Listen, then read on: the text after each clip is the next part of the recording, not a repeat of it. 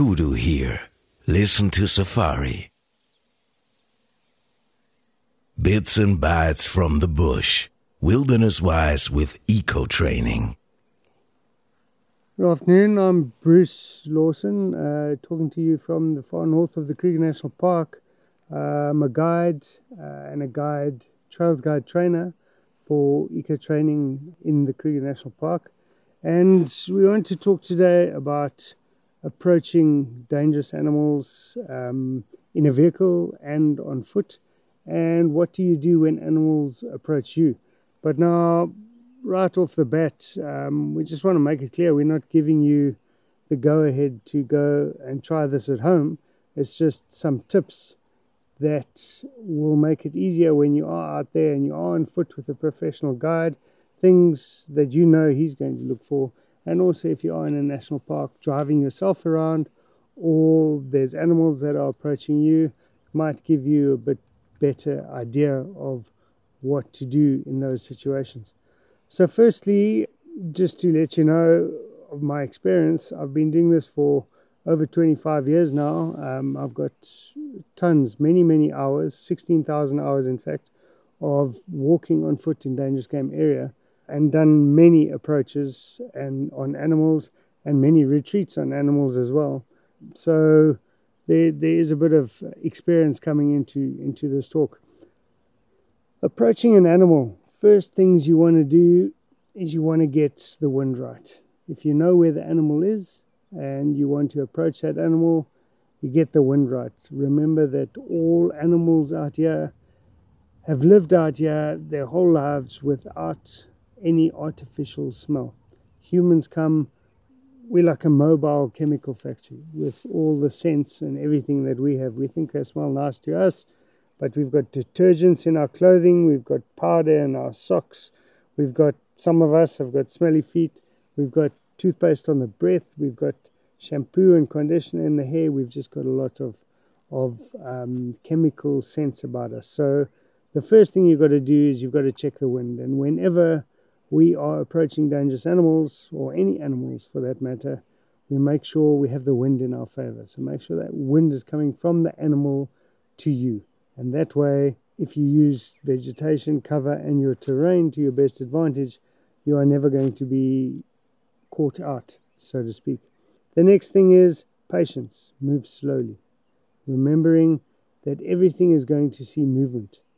So the faster you move, the quicker things are going to pick you up. So move very slowly. If you can, get the sun in the correct position as well, so that the sun is in the animal's eyes rather than in your eyes. So that if they do look in your direction, they are a little bit blinded by the light. And that means that if you are in the shade, they're just seeing one dark object. They're not seeing a human, so to speak. That pretty much covers the basics of approaching an animal. Then what you want to do once you've got those 3 or 4 things in place is you actually want to do your approach. And your approach, first we said slowly, but it's also got to be very quietly.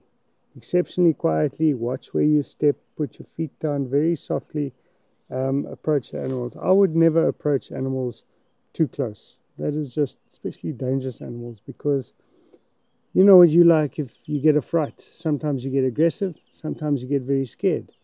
Now the animals are exactly the same, and an aggressive elephant is a lot bigger than you. It's not pleasant to be in front of an aggressive elephant. So don't give them a fright by moving too fast, being too loud. Go very quietly, go very softly. And also keep that critical distance very big, so that if the animal does see you, it's got enough time and enough space to be able to turn around and walk the other way. If you cramp an animal in, they're going to feel, their back is against the wall, the only way out is to go straight over you. And that is never pleasant. Make sure the animal has got good escape routes. Make sure you have got a good escape route. If you feel confident and comfortable that you've got all the bases covered, your energy is going to be right. And if you've got a positive energy and you've got a relaxed energy, you'll be able to approach that animal. If your energy is wrong and you're very nervous and this and that, you're going to be giving off a negative energy, and that animal is going to feel that negative energy, and it is going to sense that you're there. Not necessarily know what you are, but just going to sense that something's not right. I'm going to move, and it'll move away. That's about it on approaching animals. Now, if you're in a vehicle, the principle, you don't have to worry too much about the wind. Noise, there's nothing you can do about it because all cars are noisy. They're all smelly. But you've just got to be sensitive to what the animal is doing and the animal's reactions at the time. Just think of it, there's a big noisy bus of people. You sitting here, we sitting here under the tree. Now a big bus full of tourists comes along and they want to come have a look at us. And they just drive up, lots of noise, screaming and shouting, their engines revving. It's not pleasant, it's noisy. We're going to get up and we're going to move away. However, if they come up slowly and they're quiet and they switch the vehicle off and they're quiet and they come a little bit closer and they switch off again, then eventually they're close by and they're quiet and they're just watching, we probably won't feel that uncomfortable. It's exactly how the animal is going to feel.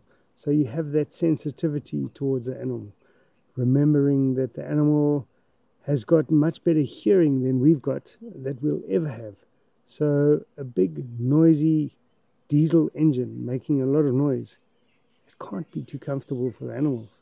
So if you approach quietly and sensitively and you watch the animal and the animals are feeding and you drive up slowly again, very important, get in there very slowly, chug up very slowly and switch off and just relax, and you'll just feel all the energy in the bush, just everything relaxes, everything calms down.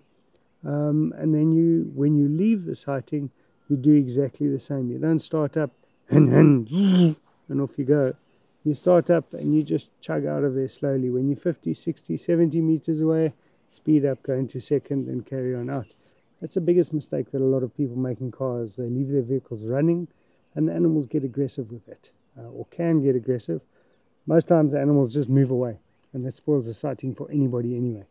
So slowly, be sensitive to the animals from the vehicle, and just be conscious of the way they're feeling. Kind of empathize with them in that if you were that animal, how would you want yourself to approach you? And then that's how you approach the animal as well. What to do when the animal comes to you? Well, that's always a difficult one, because how does that animal come to you? Does it come aggressively?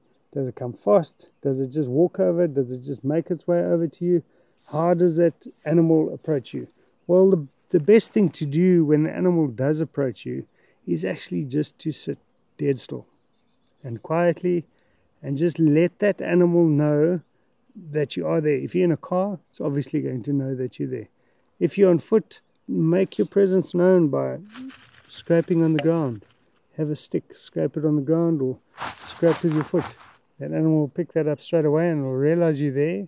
If you're sitting down, you're in a very docile posture, very non-aggressive posture. When you're standing up, that's very confrontational. Then the animal goes, oh, what's that all about? When you're sitting down, they go, that's not really a threat. Let's look at him for a little bit. Oh, boring. And they just carry on. Or they look at you and they go, I don't really want to be here. And they'll turn and walk away. Very seldom do animals actually turn and just run away.